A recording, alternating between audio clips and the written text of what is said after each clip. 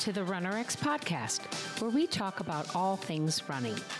As many runners know, it's 90% mental.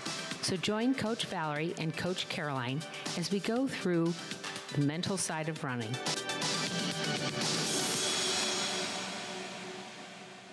Welcome back to Tough Love Tuesday. I am your host, Coach Caroline. And I'm hoping it's going to probably have to be a quick one because I've got two adorable puppy Dalmatians that just want to come into the room and they're going to make a bunch of noise and hit on things. So hopefully I can get through this podcast for you guys. I wanted to record this because I love coaching mindset. And I love this idea that so many people think that they have to hustle and grind and work harder to get the results. So the harder I work, the more miles I run, the more strength training I do, the burn, the grind, the better results I'm going to get.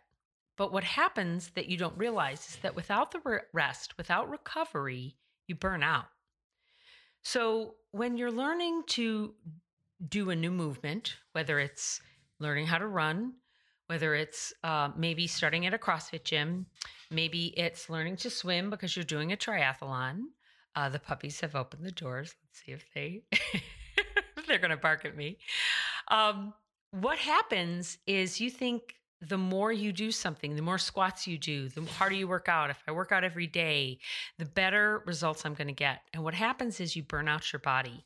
You don't let your body rest and recover. You don't sleep. You don't take time out for the things that will help your body recuperate.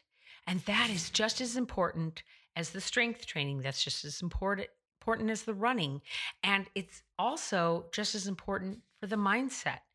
You need to rest and recover and take small steps. So you work out, you rest. You work out, you rest. You work out, you rest.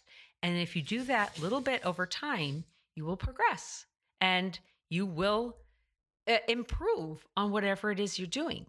But if you grind and grind and grind and grind and grind, you're going to eventually burn out and get sick.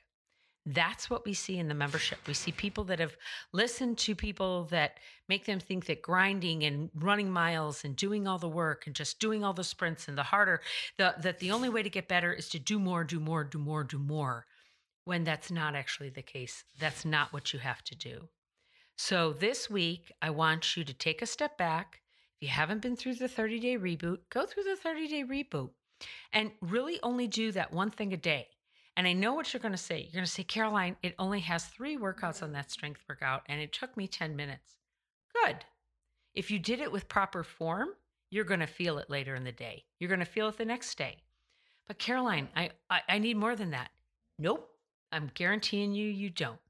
If you do things properly with focused effort and then let yourself recover, you will progress faster than if you try to pound it, grind it, push it, and make it happen.